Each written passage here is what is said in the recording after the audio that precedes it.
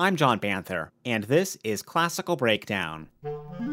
From WETA Classical in Washington, we're your guide to classical music. In this episode, I'm joined by WETA Classical's James Jacobs, and we're talking about the genius and tragic life that was Franz Schubert. He had a gift for melody few composers could attain, changed the world of songwriting, and he wrote over 1,500 works. We look at what sets his music apart from other composers, his most popular unfinished work, what he did for the trombone, and even how he ended up getting arrested in Vienna. Sometimes I forget Schubert died as young as he did, at age 31, because he wrote over 1,500 works spanning art songs, symphonies, chamber music, piano music, stage works, and more. It's almost like, James, he is the Louvre Museum of composers. I feel like it would take an entire lifetime to appreciate his music.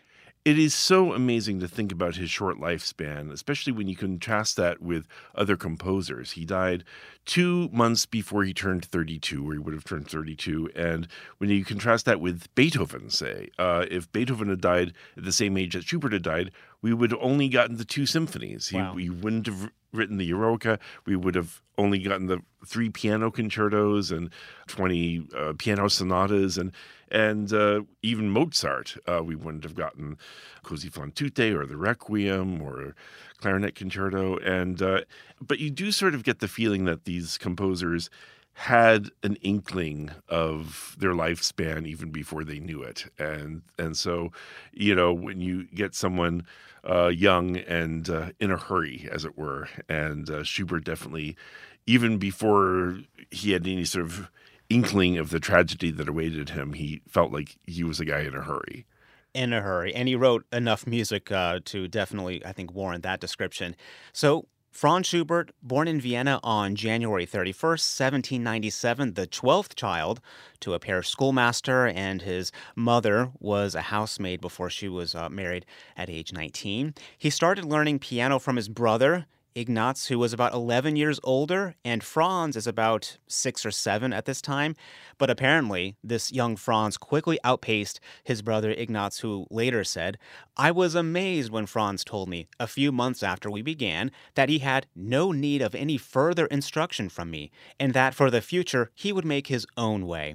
And in truth, his progress in a short period was so great that I was forced to acknowledge in him a master who had completely distanced and outstripped me, and whom I despaired of overtaking. Just imagine, James, you're 17, 18, about to go on to your own professional music career maybe, and this 6-year-old next to you is saying, "You know what?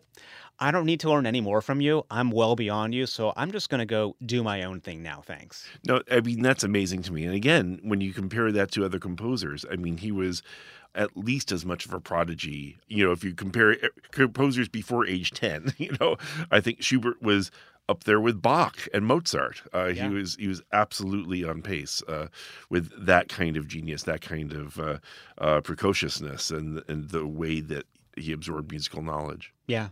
And he's coming from a musical family. He also gets violin lessons from his father when he's about 8, and also people outside of the family, a local organist who was apparently astonished with Schubert's abilities. He also picked up the viola around this time, playing in a quartet with his brothers and his father. And he would become of course, prolific composer, but he wasn't quite the prodigy, I think, on a particular instrument. He became very well versed on a couple, but not like Mozart on the violin or something. Right.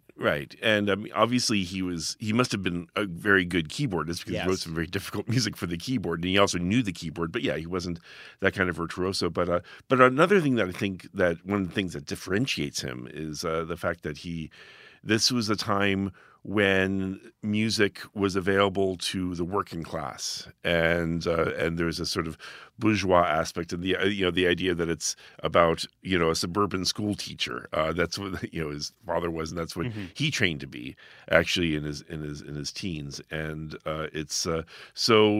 he had his sights set slightly differently. And sort of like, instead of like, oh, I'm going to be a Kapellmeister for this church or for this count, it's sort of like, oh, I'm going to conduct a student orchestra in the suburbs, and that's, which is fine. It's certainly, more democratic that way.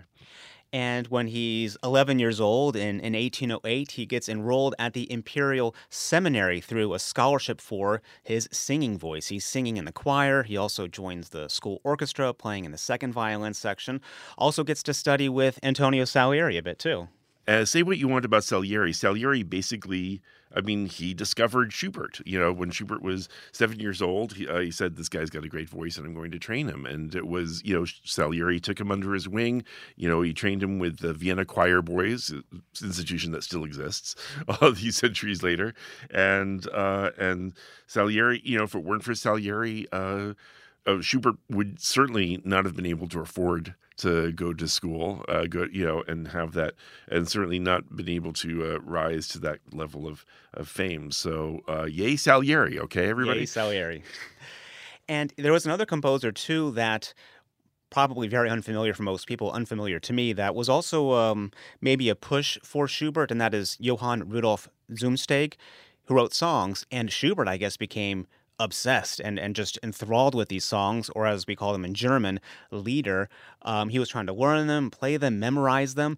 I wonder if he would compose the over 600 songs or Lieder if it wasn't for this infatuation for this composer, Zumsteg. Well, also this had to do with the new aesthetic at the time, when music took on this sort of impressionistic idea that it could evoke images, and then certainly the idea that of marrying poetry and music, and the influence of Zumsteg is certainly very important. And that's also important to note, just like Ye Salieri, so many composers would not have been able to do what they do if it weren't for people that we've never heard of. Right. Yes. And so we should definitely, Zumsteg was definitely someone that we should have on our radar as a giant in the history of music. And I'll try to put some video or some kind of links to him on the show notes page at classicalbreakdown.org. Well, we can already look at some of his earliest surviving music. He's barely a teenager at age 14 in 1811, and he's writing quite a variety. We have his earliest surviving song. Of course, he wrote more than this beforehand, Hagersklage, and it's also kind of long and well-developed as well. There is also the Octet for Winds, which I kind of like. It's fine. It's unfinished, and he may have written that to commemorate his mother's death the following year.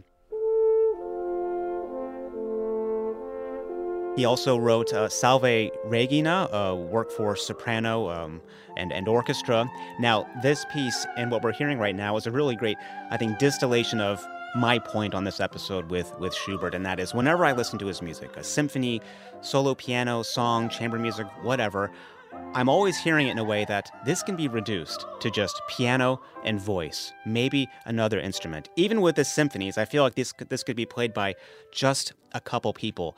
I think Schubert is a very efficient composer. He's able to write in ways that are just that get to the point and carry you along. When another composer may need more instruments, more rhythm, more this or that, Schubert doesn't. Right. And it is so interesting to sort of explore the difference between composers when it comes to that. Like, Mozart's music seems simple, but actually it doesn't reduce very well because he wrote it so specifically for those instruments. But, somebody like Schubert, what he started with always was the melody. And if you have the melody, you have the composition, a sort of transistorized form of the composition in miniature, and then it all branches out from there. And so the melodies are complete, and therefore he expands out from that. And so it can work. You can actually sing Schubert's works easier than you can sing pretty much any other composer who's wrote symphonies. I think, because it just carries you along, and I think that's part of why it's makes it adaptable to different instruments and different combinations, so that it could be chamber music, or it could be solo piano music, or orchestral music, or whatever. But and he had that quality from the very beginning. From the very beginning. And he also wrote his first symphony as well when he's 16 years old. So this is quite a variety. We already have song, choral music, a symphony, chamber music, and more. And all of that combined leads me to think, well, maybe Ignaz was correct. He did outpace him so quickly. He did advance so fast because of just all of this variety that we hear in his compositions already. So what happens next for Schubert when he leaves this Imperial Seminary? It's 1813. He's 16 years old, pretty much, I guess, an adult at that time.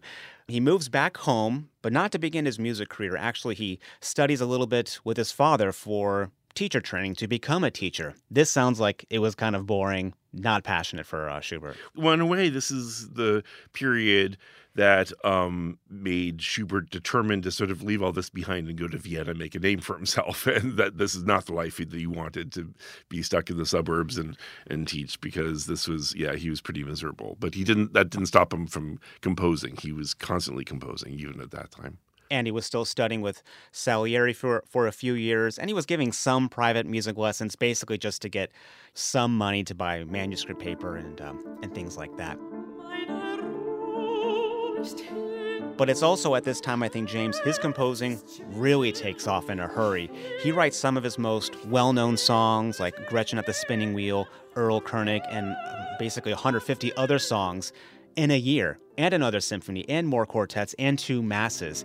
He really takes off. Yeah, and these early songs are, they're fully formed. I mean, maybe the string quartets and symphonies are still works in progress or products of a work in progress. Mm-hmm. But the songs that he wrote when he was 15, 16 are still in the standard repertory of singers. And the Earl King is it's incredible. It's like a one-person monodrama, and it's so dramatic. And it's, he later didn't have much of he tried and didn't quite make it with opera, but you don't really need an opera when you have something like the Earl King, which is an entire opera for one person and a piano in 3 minutes. It's as dramatic as anything.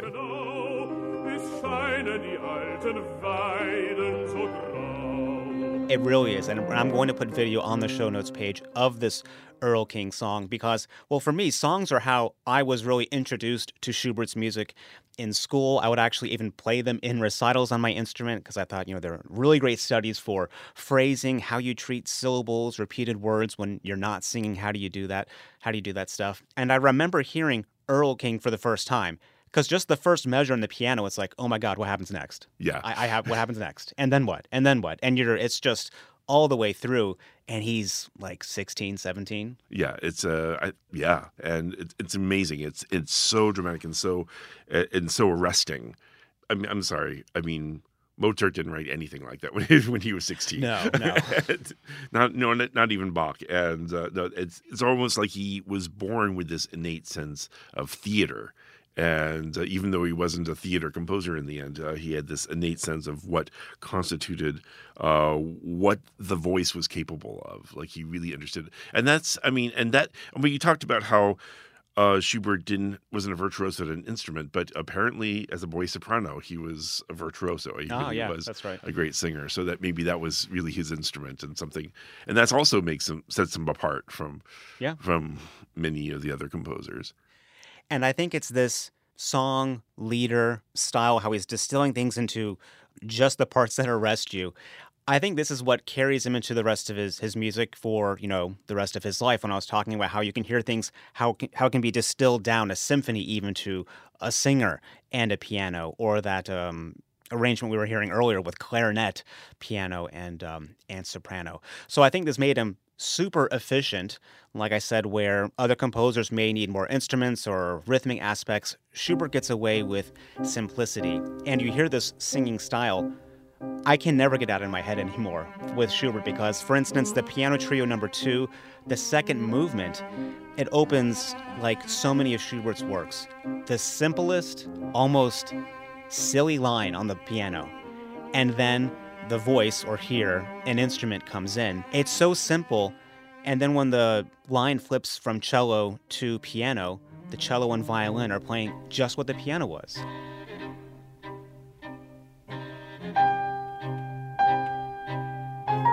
It's almost like how he wrote so little. Without a note here or there, the whole thing wouldn't even exist. He's just taking away everything that's not necessary. Right. And again, compare how he composes a movement of that kind of form to someone like Beethoven. Like in Beethoven, you go through 3 minutes and you hear all these different little fragments of melodies, little melodic cells. You might hear a complete melody that's, maybe a few measures long, but it's not really about that. It's about this constant sort of war between different little melodic cells, and they're one-upping each other, and there's different rhythmic permutations. And Schubert, no, there's a long melody that gets stated, and then someone else states that melody, and somehow he earns our patience. Somehow he hypnotizes us to stay with it and listen to these long melodic lines and to really listen to them. So you heard it the first time, now hear it again with this other instrument. Now hear it again. And it's interesting because it's not this cosmic war that you associate with Beethoven. It's a song. It just unfolds with these melodies, and it has its own internal logic, and it's really like no other composer I can think of. And that Piano Trio No. 2 is a great example. It just carries you along on these winds of melody. That's how you could introduce every Schubert piece. It's a song and it unfolds, from there. So it's no surprise, as you can imagine, with Schubert writing over 600 of these, and at this level, he really revolutionized songwriting, a leader, especially when it comes to song cycles. And that's something we've not actually talked about on this podcast before. A song cycle, that is a collection of songs that can be sung separately but are meant to be performed together, and they have a continuous narrative thread. Before Schubert, I think there were like 2 small examples of this. Actually, believe it or not, the person who invented the song cycle was Beethoven, right. with An der Ferne Geliebte, To the Immortal Beloved, when he was experimenting, actually at around the same time, it was around 1816, with, being a romantic composer. And but of course it makes sense for Beethoven, because Beethoven, he basically turned the idea of a song into a kind of symphonic form, because it created this narrative. And so, and Beethoven created this 15-minute narrative out of these different songs that connected together. And Schubert, who revered Beethoven, basically seized upon that. Yeah. And in several great song cycles that are still unique, and other composers wrote other song cycles too, but Schubert's still are the ones. I mean, it's brand new. It's a brand new kind of thing with Beethoven, and he takes it from 15 minutes to like an hour long. I mean, it's approaching Mahler symphony length at an hour long of just voice and piano, and the whole time it's just, okay, what's next? What happens next? And one of the big song cycles is Die Winterreise, The Winter Journey. Just the title in my head alone conjures up images, and we start in a minor key. You can feel the cold. I can feel the snow crunching under my feet, maybe the bitter wind. The piano part is very economical, very efficient, as we said. And, well, it's very Schubert, isn't it? That it's unrequited love, sadness, and wandering. Absolutely. It's a cycle of 24 songs, and it starts off with this man, young man, who obviously heartbroken in love, and he just starts walking in the snowy winter landscape, and we can hear him veering between despair and hope. Mm-hmm. Even in just the first song, you get elements of both as it goes between the major key and the minor key. And at one point, there's one of the songs, the fifth song, is Der Lindenbaum, about a tree. And he sits under the tree, and he has memories of sitting under the tree, being happily in love, and carving his initials into the tree and her initials into the tree. But of course, now you also hear the piano part imitating the wind rustling the dead branches, so you get this evocation of this nostalgia for times when he was just, again, by himself, and it's all this loneliness and wandering, and by the time he wrote Die Winterreise, he had already received this diagnosis. He knew that he didn't have long. Yeah. And he knew that he would probably never find happiness and love. And that was, and he put all of that into this incredible piece. Yes. And it ends about as bleakly as any work of art, but it doesn't have that it's not sardonic that way. It's just like you really feel like you could feel, as you said, you feel the cold, you feel the, the winter. Like in that last song where he's just listening to the hurdy-gurdy man. Yeah. And nothing is more lonely than that song. Drüben hinterm Dorfe steht ein Leiermann. He writes loneliness like very few can. And going back a little bit in his life, I mean, talking about the year 1817, he's 20. We're already, well more than half through his life.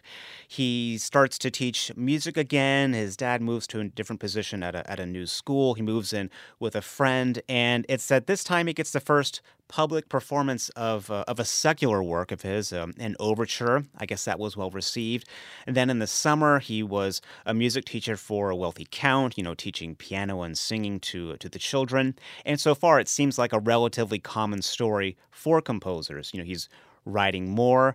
He has a public performance of an orchestral work. He teaches at a wealthy estate. So far, it seems like a relatively common story. Yeah, and so by the time Schubert's about 20 years old, there's really no clouds so far. I mean, yes, there was unpleasantness of having to work, and all that sort of stuff. But really, you sort of thought, okay, this is a promising young man, and he's going to go on to a great, brilliant career. And he's got all the talent, and he's got Vienna at his feet. And what's going to happen next? Yes. And we'll talk about the time Schubert was arrested right after this. Classical Breakdown, your guide to classical music, is made possible by WETA Classical. Join us for the music and insightful commentary anytime, day or night. You can stream the music online at wetaclassical.org or through the WETA Classical app. It's free in the App Store. So maybe you've heard of the idea of Schubertiades, little get-togethers to play music by Schubert. This began in Schubert's time, of course, and it was great for him initially as he had been denied entry to a prestigious music circle previously. And this is how much of his music was played and experienced at this time, I think, at these Schubertiades. Yeah, there were salons, and they sound like so much fun with people getting together. And yeah, it was, and Schubert, they were revolved around Schubert, though sometimes they included music by other composers, but it was definitely about celebrating this guy Schubert that they all knew was going to be the next big thing. And they would, drink beer and do all sorts of different things from songs to chamber music and piano music. And they had to sort of gather together in a little bit in secret because of some interesting, extenuating circumstances, political. Yeah, I think it's kind of funny in retrospect. I'm sure it wasn't at the time, but these Schubertiades became kind of a problem. He ended up getting arrested because Austrian police were a bit wary after the French Revolution. They would arrest young people meeting in groups, especially, I guess, artists. And one friend went to a jail for like a year, was kicked out of Vienna. Schubert was heavily reprimanded, I guess.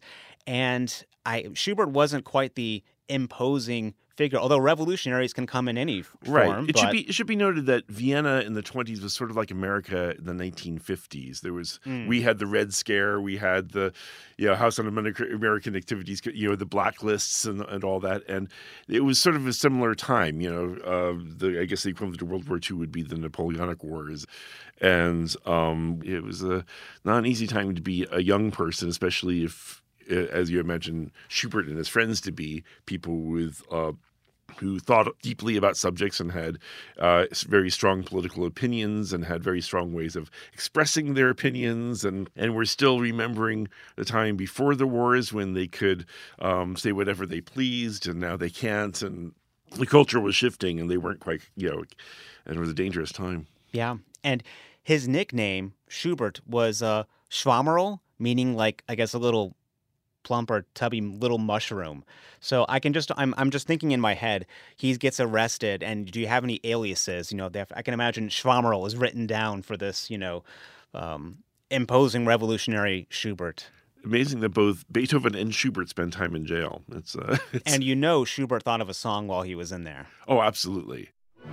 And it's about this time Schubert is in his early 20s that he gets some of his works played at the prestigious Theater an der Wien, like some operas. And he wrote like 20 stage works, I think, in total, but none of them really worked out, did they? But he kept at it, but none of them worked out. Yeah, this was his early 20s were difficult for him in terms of trying, he was transitioning. He knew where he was as a teenager and writing all his symphonies and songs and sort of being an apprentice to the craft, as it were, and, establishing himself. But now he was trying to make it, in the big world, and he kind of, it's sort of a battleground. He left so many works unfinished during the first 4 years of his 20s. He started and didn't complete so many operas and also other works too, as well as a couple of symphonies. Right, his Symphony Number 8 is about this time as well. Yeah, it's like the tail end of this period. Mm-hmm. The most famous unfinished work of all. Yeah, I really think so. He wrote 2 movements, and he actually never heard this played. He only heard, I think, 2 of his early symphonies played, and this, which would become one of his most enduring works, he never actually heard it. And I think it's one that really shows what I mean by him being an efficient composer. And when it requires moments of more extravagance and more complexity, it makes those moments shine even more.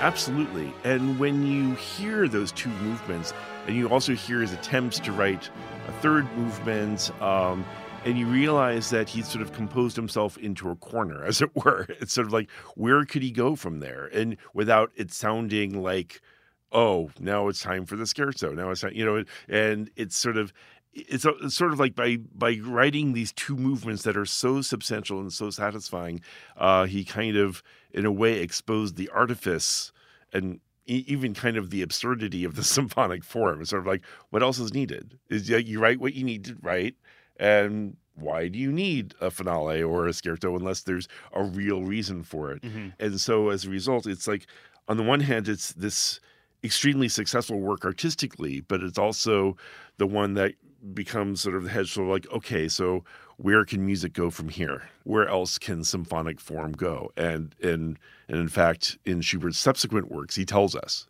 he shows us. Yes. And this symphony, as you might guess, would be unpublished. In fact, most of his music wasn't published and would be, for many of them, discovered in years or even decades after his death. People were finding music tucked away in like cupboards and drawers of his. Yeah. It was sort of, there was sort of a diaspora and all over Europe in different people's homes, and it was still being discovered. In fact, I think the Unfinished Symphony wasn't even uncovered until the 1860s, some 40 it was decades, years. Yeah. Yeah, it's like 40 years after his death. I mean, and but as I said, it was a little bit of a battleground for those 4 years, and the Unfinished Symphony was part of that. But then his piano work that he wrote shortly after that was really the thing that sort of got him out of that and defined what was to follow. Yeah, the Wanderer Fantasy would become one of his most popular piano works. He wrote that in 1822. And, I mean, a broken record, right? I'm saying when I hear this, I hear a singular idea. You can sing it or whatever. It's just interesting that I'm not listening or picking out maybe more complex or multiple counter lines at the same time. It's deceptively simple. I'm not thinking about those things for many years, really until now when I'm trying to be a little bit more critical about it. And even in the final movement, when it gets just really virtuosic, it's very clear, it's very laid out, it's not frantic.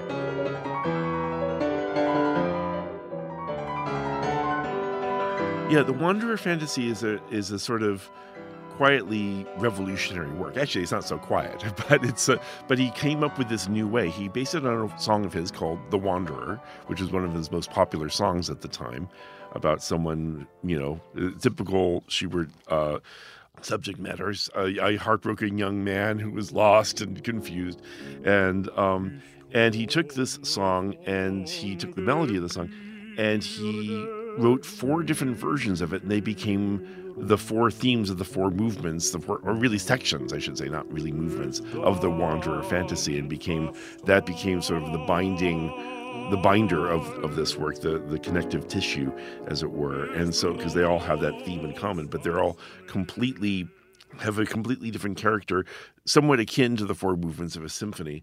And it's such a great metaphor for his life and at this time, that he took this lonely song about wandering and turned it into this journey, with different permutations, like the four seasons, these four sections, and that's completely triumphant at the end. And also to note that he wrote this work. This was one of the first works he wrote after he got that diagnosis from the doctor, because he noticed that his health was deteriorating, and it's sort of like that sort of sharpened his focus. Like, okay, this is what we're going to do now. And this is when he gave up writing opera. Sort of like, okay, so he's not going to do that. But what he is going to do is write these long form works, which is not necessarily what you would expect or even necessarily want from a composer at that time. Nobody was asking for long symphonies and sonatas, but right. He wrote them anyway. Mm-hmm. He could have just written short piano pieces and songs for the rest of his life, but he really wanted to emulate Beethoven by writing these long form works, and Wanderer Fantasy showed how he could do that, how he could marry his melodic instincts with these long form novelistic forms. And it's around 1822 or 1823 or so, right, where that diagnosis you're talking about, I think originally, or at first at this time, he was, I guess, getting treatment for maybe syphilis. There was you took mercury and things like that, which I can't imagine. Yeah, the cures were worse than the disease in so many ways. And actually, pretty much everybody had syphilis at that point. It was, but again, whether you really died of that, or whether you died of an attempted cure to it, or whether you died of an illness you got because that made you more susceptible and killed your immune system, so it's just, it's hard to, disentangle all of those. Oh, yeah. And kind of like, I think, how I was saying in his early teenage years, we see such a variety. We see that carry on through his short life, really. He's writing for a variety of settings and situations, even when it's not working out like all those operas. He has variations for flute and piano, more songs, quartets, and so on. And really, he also writes another work for an instrument that's not even popular, I guess, at this time, the arpeggione. He has a sonata for this instrument. And, well, first off, for me, again, what a leader song-like introduction to this. And this tells me that Schubert was open to new ideas and instruments, not necessarily the most popular thing. Yeah, we would not know what an arpeggio. It would have been completely forgotten had it not been for that sonata that Schubert wrote. Someone tried to make a cross between a guitar and a cello. Yeah. Which immediately brings to mind, well, that's a little bit like a viola da gamba, but not quite. And it's sort of clunky. It's like, and when you hear one, you sort of feel like the sound can't make up its mind. You can see why it fell out of fashion. You can see why it fell out of fashion, and so it's been adopted. The advantage of playing on the guitar is that it's easier to get all the notes, but the advantage of playing the cello is because you sort of feel like that's the tone quality you want. It's very difficult to play on the cello, but it's worth learning because it's such a beautiful piece. And it's just a testament to Schubert and his ability that we're talking about the sonata for an instrument over a century later that nobody cared about, basically in the end. That doesn't even exist, but the music is great and we're still trying to play it on instruments available to us now. So, we're getting into the final years here of Schubert's life. 1825 sounds like it was a good one for him. He earned a little bit more money. He was able to live a little more comfortably. But at age 28, he already sees his health failing, as we've already mentioned. And sometimes the treatment or the cure is worse than the disease itself. And this slow deteriorating health, it coincides, I think, even more development of him as a composer, churning out really fantastic works like his string quartet number 14, known as Death and the Maiden, another quartet, piano works, his great symphony in C major. It's almost like the music is pouring out of him like water out of a pitcher. I read that he even, writing several songs in one day, wrote one song at a tavern just on a break. Yeah, I think that as his health was deteriorating, he wanted to squeeze every drop of whatever he could out of himself while he still had time. And so, even though he lived a short life, he wrote these long works, like that Symphony in C major you mentioned, which is an hour long, purely instrumental symphony, which was completely unheard of at that time. And nobody, until it took Bruckner to really sort of take up where he left off. Decades later. Yeah. Decades later. And also his string quartets, which were 45 minutes long, like The Death of the Maiden, which is like The Wanderer Fantasy, an instrumental work that was based on a song, and takes on some of the characteristics of that and develops the themes of the song, both in terms of the text and the music. And it's interesting that as his strength is being depleted, he's also finding more strength as he keeps on going and writes these incredible works that would be, it's amazing I can't even imagine writing one of them. And he writes so many of them within a few months. There is a great book, Daily Rituals, How Artists Work. I think that's the title. I'll put a link on the show notes page, but it's basically a collection of daily schedules and rituals of all kinds of artists, and Franz Schubert was included on one of those. Not a lot of information was gleaned to kind of recreate his days, but one of the things was he would compose from like 6 a.m. to 1 p.m. straight, and he would say, when I finish one work, I begin the next, like just chain writing this music out. Right. And again, it's interesting because in terms of a time schedule, that was similar to Beethoven's schedule, who also would start early in the morning. But Beethoven famously labored over all of his works and had sketches and would spend hours agonizing. But what's incredible about these Schubert works is that, and this is how he's a little bit more like Mozart, it just poured out of him. And you sort of get even though they have incredible internal logic and it flows, he didn't sweat it in the same sort of way. Like he wasn't engaging, his frontal lobe so much. He was just these melodies pouring out of him, and it worked because he had that grounding of that training, and he knew what he wanted to get out of these different forms. He knew the string quartet, he knew piano, he knew songs, and you can feel that in every work. And something that actually I did not know until basically now is that in March 1828, just months before he would die, he would give his only public concert of his own music. I think with such a catalog of works and the legacy he would leave, it's just hard to believe that he would just, have one of those concerts in his life. And in the months, really, just before he would die, that November 1828, he wrote his cello quintet. And James, I think this is fantastic. As a tuba player, I can see why a cellist would love this.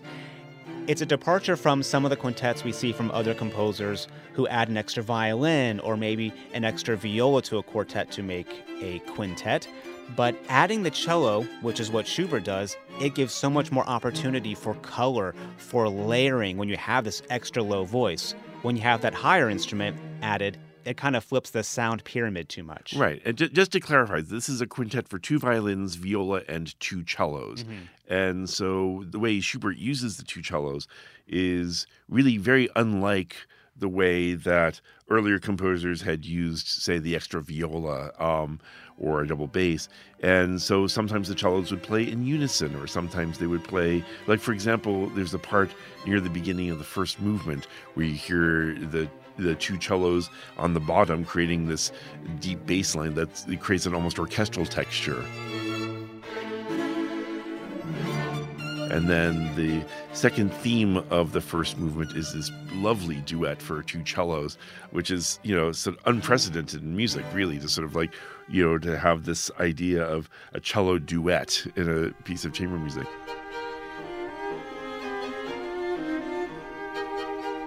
And then in the third movement, he's able to do things, second movement, he's able to do things where the cello joins the second violin, and viola as this 3-part texture that creates this sort of blanket of sound, and the first violin sings over that, and the second cello has this pizzicato, this plucked line that is the bass line. And so there's so many different permutations of those 5 instruments that gives you such a variety of textures. And so it's actually quite, it makes a lot of sense to have that second cello.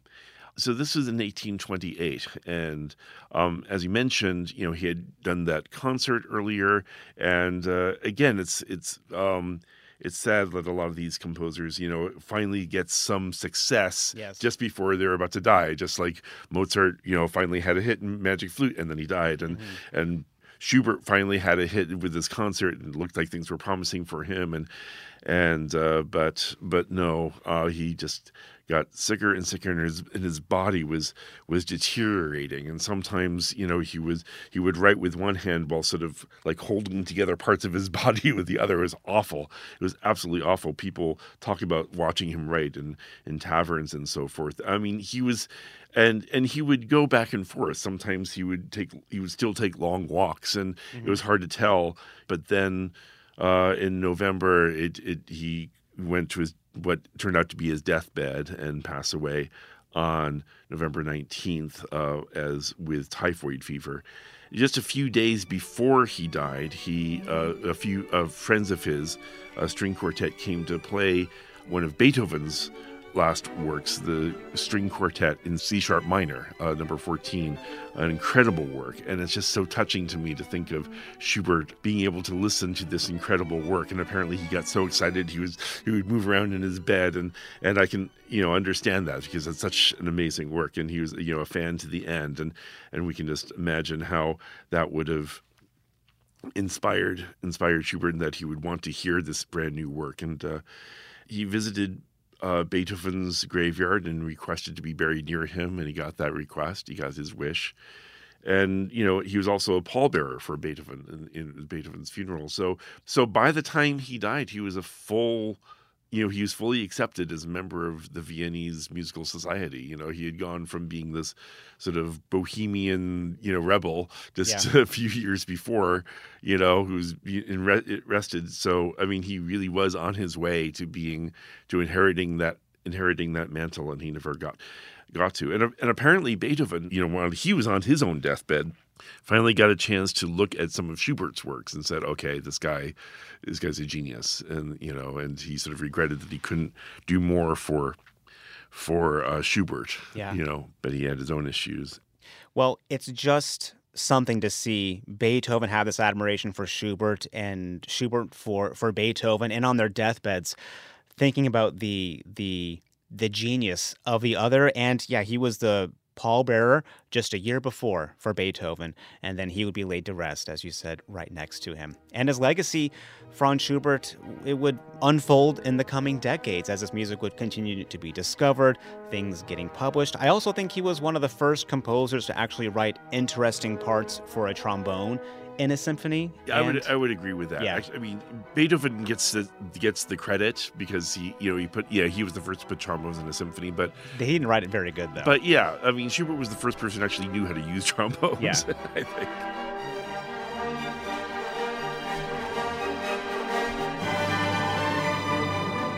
With that, I think he has a special place in my heart for that. And of course, the hundreds of lieder that he composed and the song cycles that were still an inspiration, you can't mention lieder without talking about Schubert. Schubert would have written wonderful tuba music. It's really too bad. Yeah, I think so too. I think he would have really gotten that instrument. And now it's time to read your reviews from Apple Podcasts.